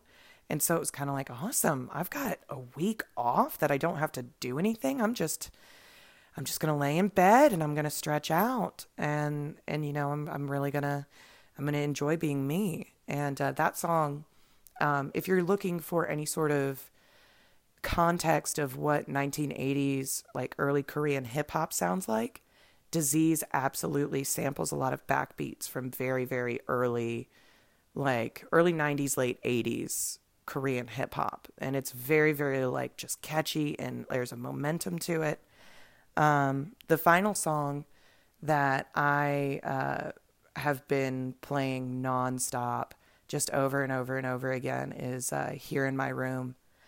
And it really, the entire context of the song is very much, again, related to quarantining, relating to the isolation, the lockdown.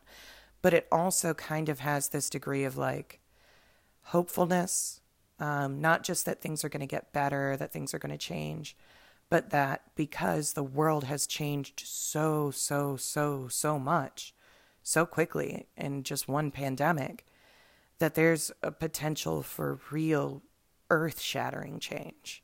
That instead of Daenerys Targaryen, I don't want to spin the wheel, I want to break it. And it's kind of this excitement and passion and hope against all odds that maybe, just maybe, out of everything, that we're going to change, and it's not going to be as dark and awful of a world. It's just up to us to do so. I highly recommend, you can find the MTV Unplugged for BTS on YouTube, and of course their albums everywhere on Spotify. I just got my special release box set album from Amazon a couple days ago, and I got a lot of cool photo books and stuff. Well, thank you guys again for having me on. Next week, we're going to talk some more about K-pop and things like that. And, I can't wait to talk at you guys soon. Thanks.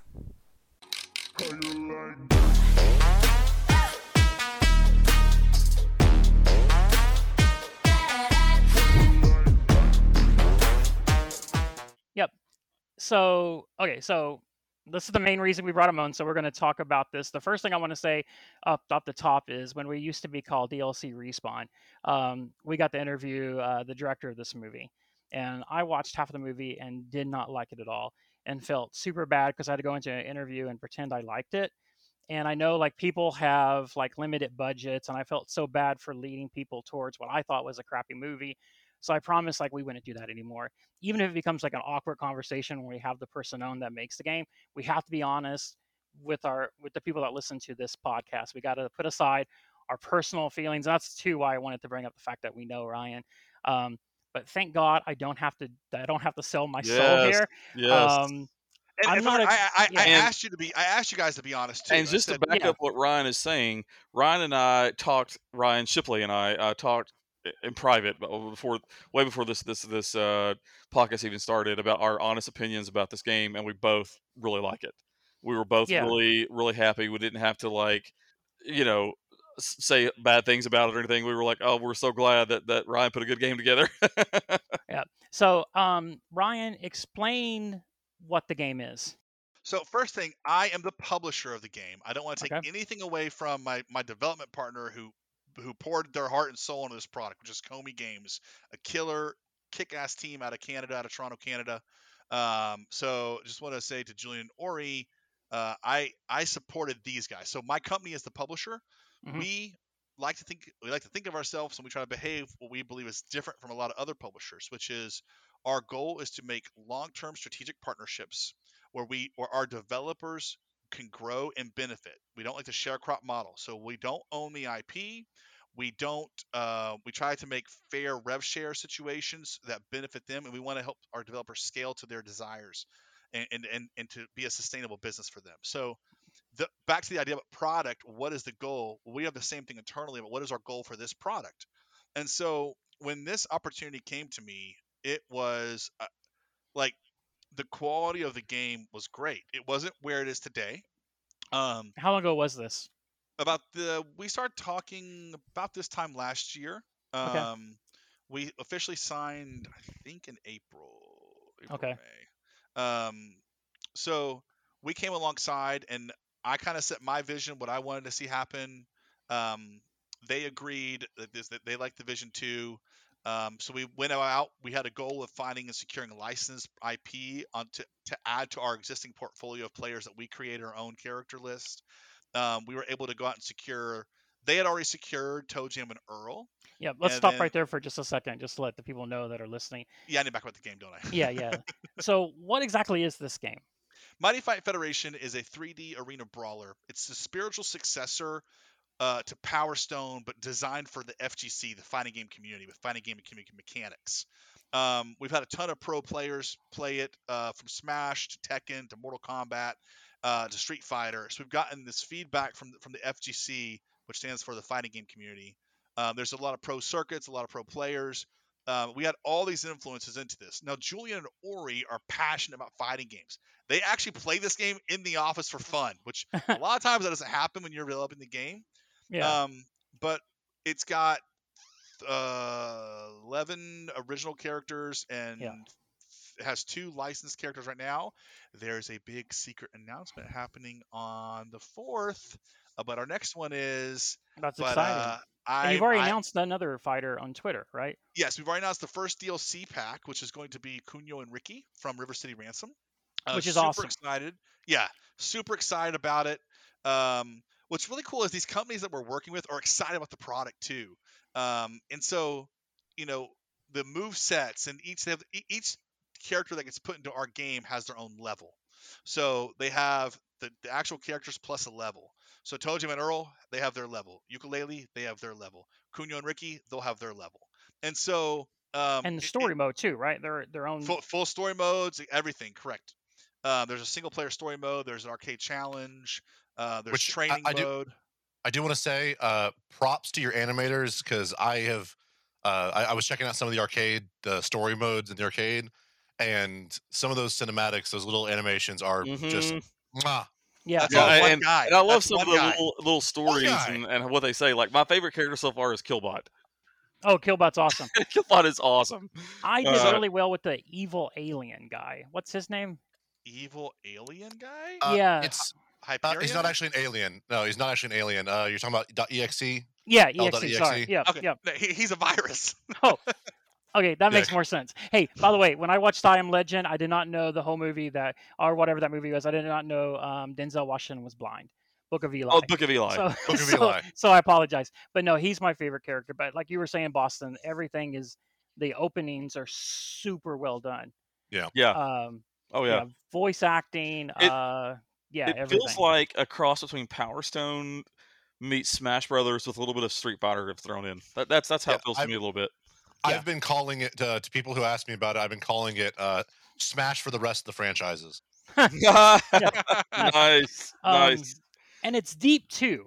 You It's definitely very like. deep. I would suggest anybody gets it start doing like the missions, because the missions are basically where you're putting together combos and everything. And that's where first off do the training so you can understand, like, because a lot of the moves happen Absolutely. with Yeah. holding L1 triggers a lot of the stuff. But the fighting skill in that game, it's super cool, because I've not played a lot of fighting games, but I think it stands on its own. It's kind of like the originality with I do the too. way you do the combos and the moves of the game. What's really cool is that a really good player can create combos that actually aren't necessarily in training. So it's designed so that pro players can create extra stuff into the product Oh, based on wow. Okay. combinations. Yeah. But it's also super easy. What these guys have done so well is that the game is easy to get into, but hard to master.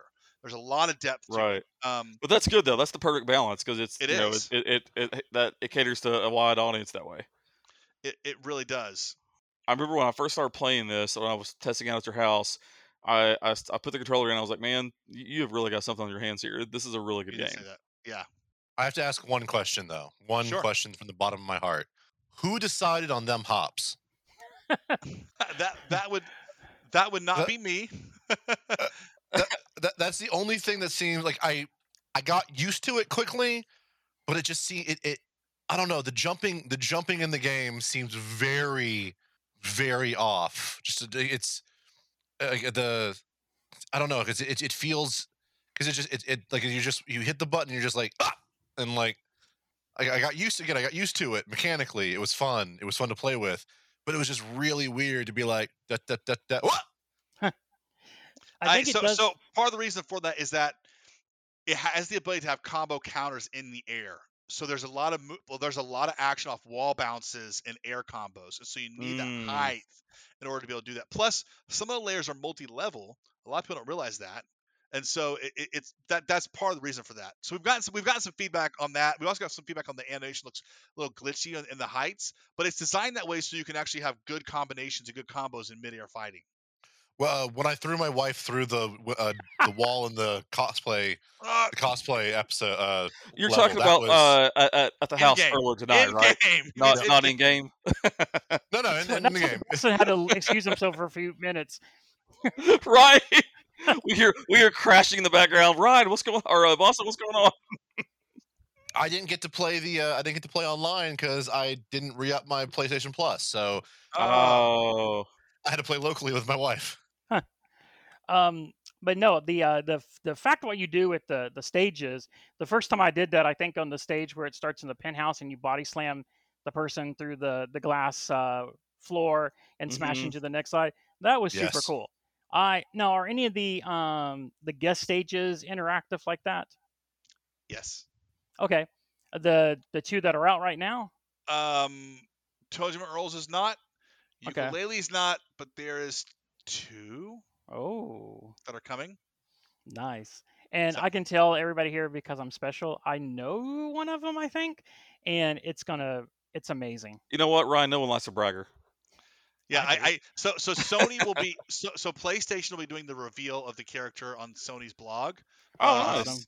In about a week and a half. We're super excited about that. So speaking of that, what's the process of getting involved with like Sony and Microsoft? You know, like to get something released on their platform. Is that I would think it may be hard to at least get into the door. Is that true, or what's the process? It's easier than it used to be. Okay.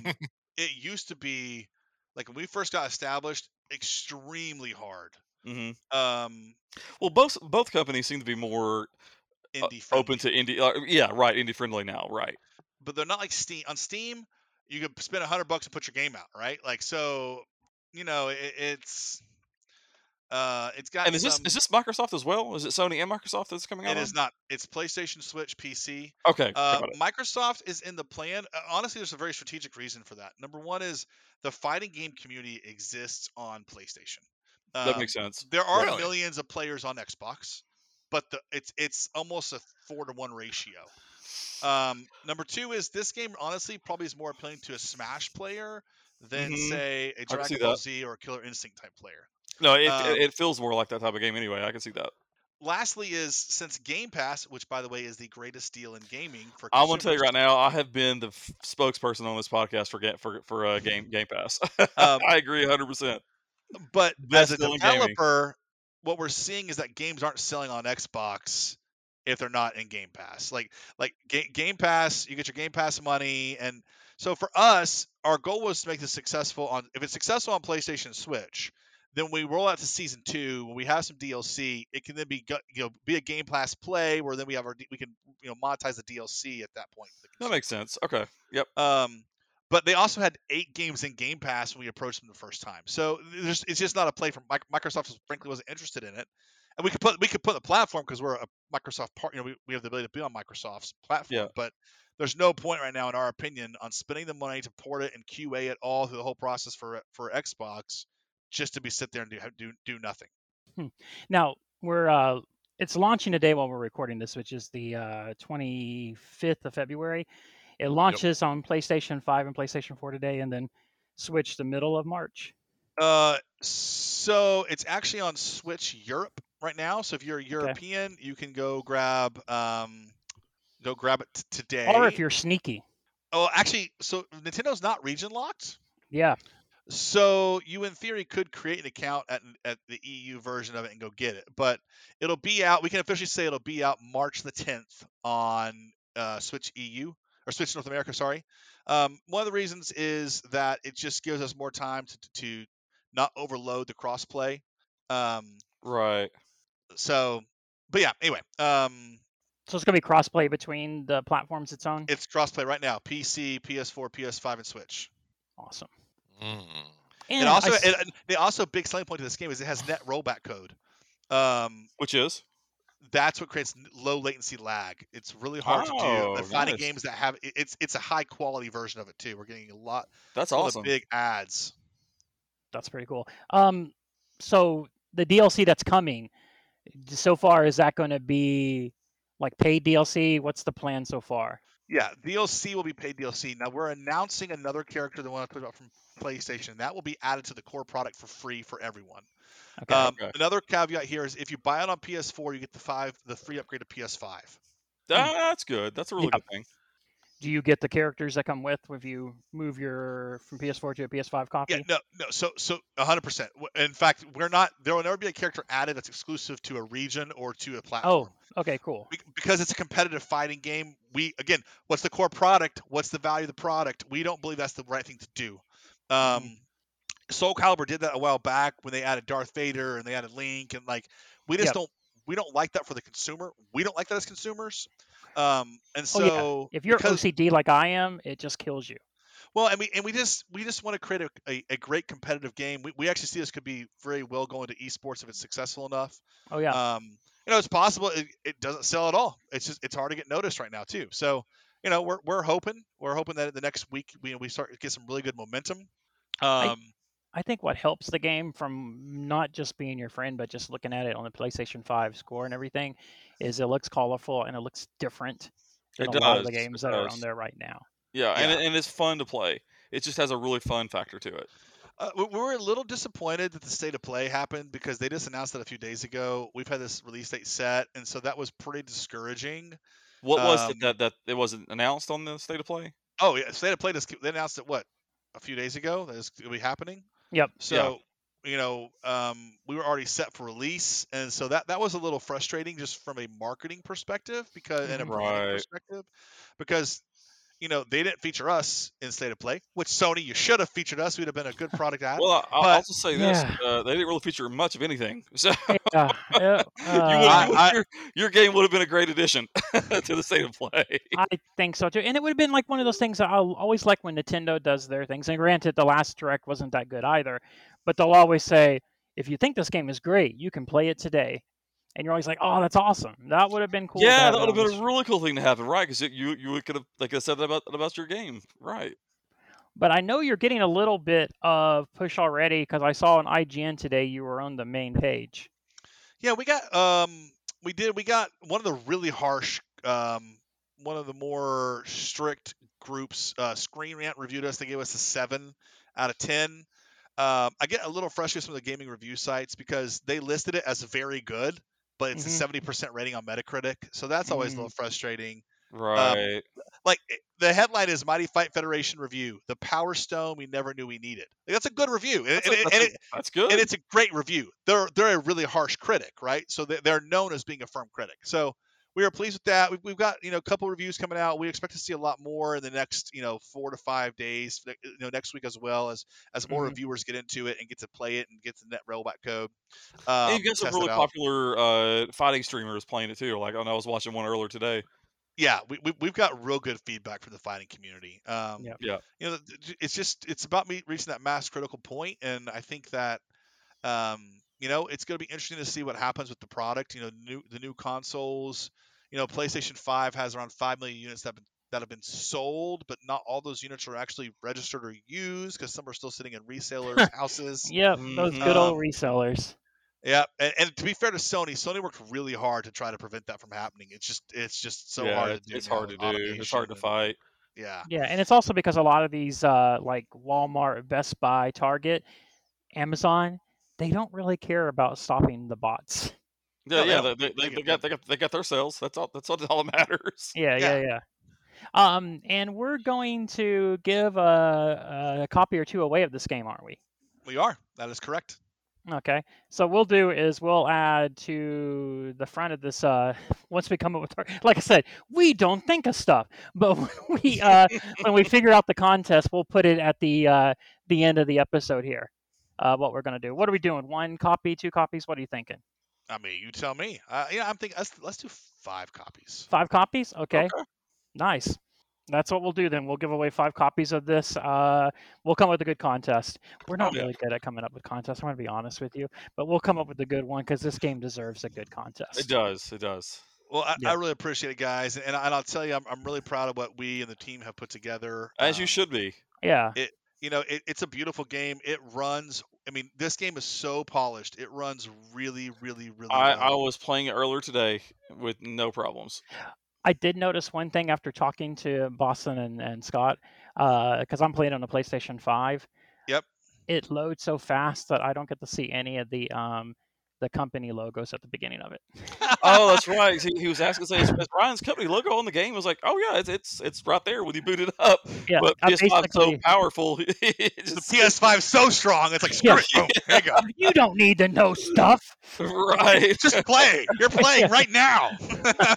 I'm not gonna lie. That's been one of the weirdest things about because I've just upgraded my PC, and that's been happening a lot to me too. Where I'm like, those little quips they give you between the loading screens to be like, here's info about the done. It's like so fast. It's like seizure inducing. Like, yeah.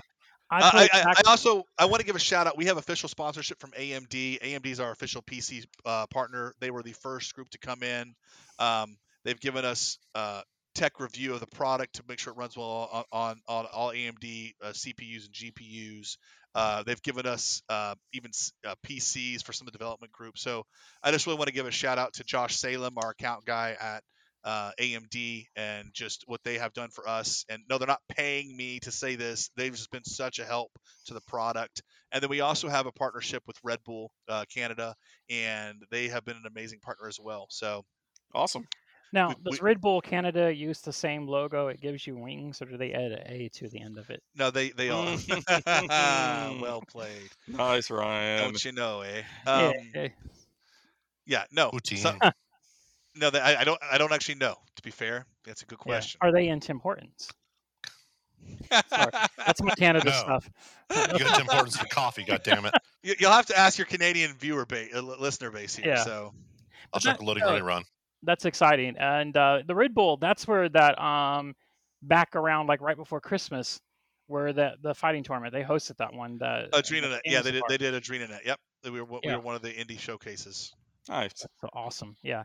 And that's the thing with these kind of games like this is you just have to find that the right Twitch streamer starts streaming it, and it's going to blow up. It'll blow Yeah, up. that's an interesting thing to talk about too. Is just strategy, like how to market products. In the last 18 to 24 months, traditional marketing's gone. It's Yeah. all influencer driven. Not all, but I mean like largely influencer driven. And so it's, as a publisher, it's been really challenging because there's a couple strategies of like, do I pay? If you pay PewDiePie $1 million to play your game, do you recoup that, or $100,000 to play your product, right? Like, what's your target demographic? What's the game? And so it's been fun and challenging to try to find this right balance of how to get the product out there. Because you don't just want to, because you're like everyone, you guys are like on a smaller group, so you can't have the giant marketing money budget that like a big name game would have. No, yeah, we don't have a $2 million spending budget for this product, correct? Yeah. But again, it's all about finding the right balance of things. One of the things that we'd like to do if the game scale does a little bit better is we'd like to try to create a cosplay scene around the product, around some of the characters. We think a couple of them would be really fun for cosplayers. Also, I cosplay as Heckbane. I think you would be a great Heckbane. I love it. Scott, will you be Toe Jam and Earl with me? I definitely would 100% do that. You guys would actually be a great Toe Jam, Scott, because Scott, you Yes. just said Scott's the third-legged Scott. Is what you guys That's called him right. said earlier. That's right. All right, Look so at me, wrapping great. up the show. Yeah. Oh man. Boston, hey, you have no room. You all threw me under the bus in this Yeah. podcast. There is One no more room thing. here to act embarrassed. Before we break it today, because something that Boston was wanting to talk about. What just came out today, Boston? Oh, so it has been announced. Yeah, I guess I can rant about this before we all go. Yeah. It has been announced that Magic the Gathering, which has Yeah. been near and dear to my heart for several mhm. years now, Sure. is going to be doing a Online. new prop. Well, there's the online. There's a bunch of online ones. I've been playing Arena for a long time now, but there is they're doing a crossover products with several new other universes now. Now they'd already announced earlier last year that there is going to be an actual Dungeons and Dragons set. I believe it's going to be like an actual like set in Faerun, I believe. So for all those Neverwinter Nights fans, that's going to be an actual set. But now apparently they're also, these motherfuckers are doing they're teaming up with Warhammer 40K and Tolkien. Tolkien. So they already did earlier in the year, sometime last year, they did Secret Lair Walking Dead. And now they've done things like this before, where they've teamed up with Transformers, My Little Pony, and some other Hasbro products. Okay. And they've done what are known as their silver bordered cards. Are they going to team up with Potato Head? Maybe at some point. So one of the things that Magic does is they have these silver bordered cards that are not tournament legal. So you can't play them in a competitive format. They're just for fun, goofing around. So they have a silver border, so this is not a real card. Okay. And then they did something a little weird in one of the last sets called Ikoria, in which they had a crossover with Godzilla, the Godzilla franchise. And so some of the cards had alternate art that made them look like characters from the Godzilla universe. So one of them that was like Luminous Broodmoth had a Mothra skin that you could. So it was the same exact card, same abilities, just a different skin. Right, but it was an alternate art where it was Mothra rather than Luminous Broodmoth. Okay. Or there were like 4 different Godzillas. There's a Ghidra. There's a Mechagodzilla, which actually was one of my favorite ones. But it was just an alternate art. It wasn't a different card. Right. And then Secret Lair Walking Dead happened. And now Negan is an actual Magic the Gathering card. Can you imagine you're sitting there trying to cast a fireball and somebody smacks you in the back of the head with a baseball bat? Yeah, like Yeah, I Yeah, you're just can like- actually. Yeah. What's I summon. what's Negan's ability in Magic? What's his? Oh shit! Hold It's up. gonna be something with Lucille. It's got to be Oh, it something has with to be. Lucille. It has to be. So 100%. far, why is there controversy? Because all this sounds pretty awesome so Well, far. Okay, so here's the deal. Negan the Cold-Blooded, when he enters the battlefield, you and target opponent secretly choose a creature that player controls. Then those choices are revealed, and that player sacrifices those creatures. Whenever an opponent sacrifices a creature, you create a treasure token. So you can kill up to 2 of their creatures unless they can choose the same one you choose. Okay. Oh, okay. Now, the thing is, it's the Secret Lair collection was a specific set of luxury cards, not even just premium cards, luxury cards. There was one that was pretty much a whole bunch of Sailor Jerry style tattoo arts. Like they were just absolutely gorgeous variations on cards, but usually they were just variations on cards similar to the Godzilla thing. This is a new Magic the Gathering card. It's legacy playable. It's commander legal. You can run Negan. Now he's not that good compared to some of the other stuff, but you can run Negan in a legacy deck. It's legal, and it's not like I can go buy a pack at the local store and maybe open Negan. Now they have said they may print a creature in the future that has the same abilities, so it will be functionally the same. Mm-hmm. But that still means that right now, if I spent luxury amounts of money to get that Secret Lair drop, I have cards that no one else in the game has access to. Okay. Unless they Ooh. also purchase that Oh, luxury yeah. product. Ouch. But is that kind of like pay to win though? Like It is. I would Kind think. of. You know, it's feels almost a that way. reverse. so It's I- almost like a reverse thing of what they call the reserve list, which is X amount of cards that they're never going to reprint. Even that's a whole other podcast, and I can give you videos that already complain about that. But so this is from what I've seen, this is going to be the same thing. It'll be they're even saying, they've already said they are going to be Magic legal cards, so they will be tournament legal cards, probably not for standard, probably for still legacy or vintage, but still legal playable cards that are only available to people able to pay money for that premium product. And that is some goddamn horseshit. And that's why people are pissed about the new Warhammer. That's what most people are pissed off about. Okay. Is apparently the Walking Dead did well enough that they're going to keep on doing it. And so that's just my 2 cents, is that I just don't think if the point of your game is to be accessible to anybody to play, then you have to make the cards all accessible. You can't gate. Oh yeah, I agree with that 100%. You can't Yeah. gate the game to people who can fund you. And even then, it's for the most part, it's usually a secondary market that you have to buy the cards on anyway. Mhm. So Wizards isn't making that much money on the secondary market, except when they create luxury editions of the cards and choke those prices out. Yep. But that's why I've been playing Arena, because I spend $20 a month to get the new pass or whatever to unlock more cards, and then I draft. Because drafting's the way to go. That stinks. That really just drives me crazy when you can just pay to win. That's the thing I Yeah. like about a lot of like Call of Duty and stuff like that, is a lot of times like the extra stuff is just basically skins. Like Fortnite Yeah, will do that. Where I'm it's- 100% fine with skins. Oh, yeah, Mhm. cosmetics are same. okay. I could care less about that. Cosmetics to me are 100% acceptable. If you're doing microtransactions, that's the way to do it. Cosmetics all day long. Go for it. Yep.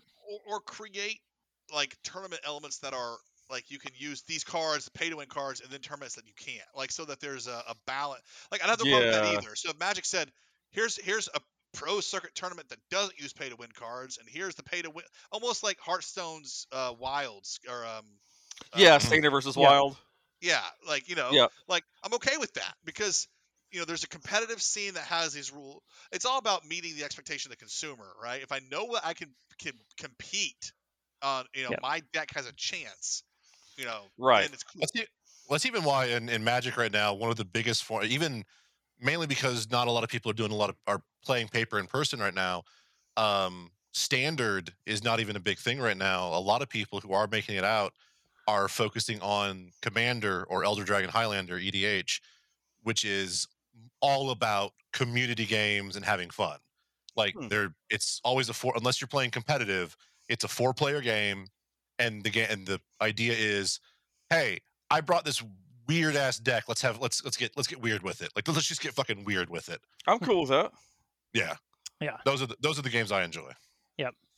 And Ryan Boston used to be a fellow Hearthstone player as well. I don't think he's played in a while, but he used to be one. Yeah, once. Well, I even called Hearthstone. I used to call Hearthstone my my Magic Methadone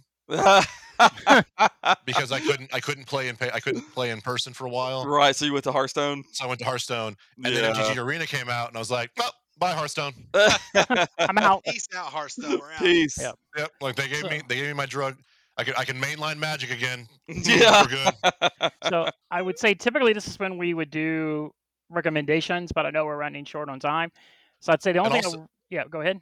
Well, I also say there's only one thing we'd recommend: Mighty Fight Federation. Mighty Fight Federation. That's my recommendation. Mighty Fight. And one other thing, just for the podcast, if you haven't watched it yet, watch WandaVision. We're going to do a special episode after next week, where it's going to be a spoiler special. We got some really cool ideas planned for it. So make sure you see WandaVision before that episode airs. Super good show anyway. I think we can safely say all of us can recommend WandaVision. You know, the song at the end of this last episode actually hit #1 on the Billboard chart. Oh, yeah? Yeah. Really? Yep. I have not started it yet. I'm waiting for all to be out. I want to be able to binge it. I like to binge. Well, you don't have too much longer to go. I think there's only couple more episodes. I will give a recommendation just because it's from Hype Train Digital. There's a new game out today on Steam called Breath Edge. Check it out. It's super awesome. Okay. I have heard of that one. Yes. So I'll read the tagline on it. Survive in outer space together with your immortal chicken. Discover the truth behind the sudden spaceship crash. Craft tools, pilot vehicles, and even control space stations to survive and explore. That description alone makes me want to play it. You're supposed to be hyping your own game here, and now you're making me want to play this game. I'm just saying, I will say our next product also we're creating with another publishing. We're publishing Jaws of Extinction, which is a survival horror RPG. It includes base building. It actually has NPCs with towns and safe zones, and it's a group called Know Your Enemy. Is this the one that has the ooze stuff that can mess with you? Yeah. It's a fun game. Yeah, it looks cool. All right. So we're at 1:04. I feel good today because last time I was supposed to end this at 1:30, and I let it go to after 2. Right. Yeah, and we want Boston to have time to edit this and have a real life. Well, thank you so much, Ryan, for coming on our podcast. Guys, thank you for having me. Thank you for actually playing the game and reviewing it. I'm glad you guys all enjoyed it. We had fun. All of us did. I'm telling you. Yep. And now you can go smoke that cigar. There you go. That's right. Brought to you by my goal is to be sponsored by Hoya de Nicaragua. So I'm gonna every time I have anything, I'm gonna say Hoya de Nicaragua. Nice. Premium cigars for a premium person. Nice. I like it, Ryan. I like it. All right. So Take Hoya, us home. if there's someone from Hoya listening to this podcast right now, I will totally cop and do what I need to do within legal guidelines to promote Hoya de Nicaragua. Yes, exactly. I actually have in my humidor at any given time multiples. They currently have 50+ Hoyas in my. I have 2 in my coat pocket right now, sealed. I'm with you. They're hands down my favorite. It's not a humidor. No, it's not. It's not. I'm just saying I have 2 that I'm ready to smoke at any given time. But I have to go with Super Ryan. Fancy. That it is hands down my favorite cigar. I keep my best ones in my windbreaker. Exactly. I set my favorite ones in the dirt outside. Yes. For 6 months. That's how I roll, baby. I put it. I wrap it in bread and feed it to my dog. I have a couple up my ass just for whatever I need to pull it out. Cigar, not kimchi. Yeah, we should. Let's wrap this up, Boston. I'm pretty The longer you let This is the most vulgar thing I've been on. So Ryan, the longer you let this podcast go, the worse it's going to get for me. So And the best part is, before I came on here, I'll go, Ryan, you know what? I'm not going to cuss tonight. I'm going to be super sweet. And then it was Scott. I ruined it all. I ruined it all. Awesome. All right. Well, All right. Beautiful people of the internet, we thank you so very much for joining us. As always, we are the BRB AFK podcast, and we will see you all on the next one. Good night. Good night, everyone. yay. thanks for having me. My balls are always bouncing and my ballroom always full, and everybody comes and comes again. If your name is on the guest list, no one can take you higher. Everybody says I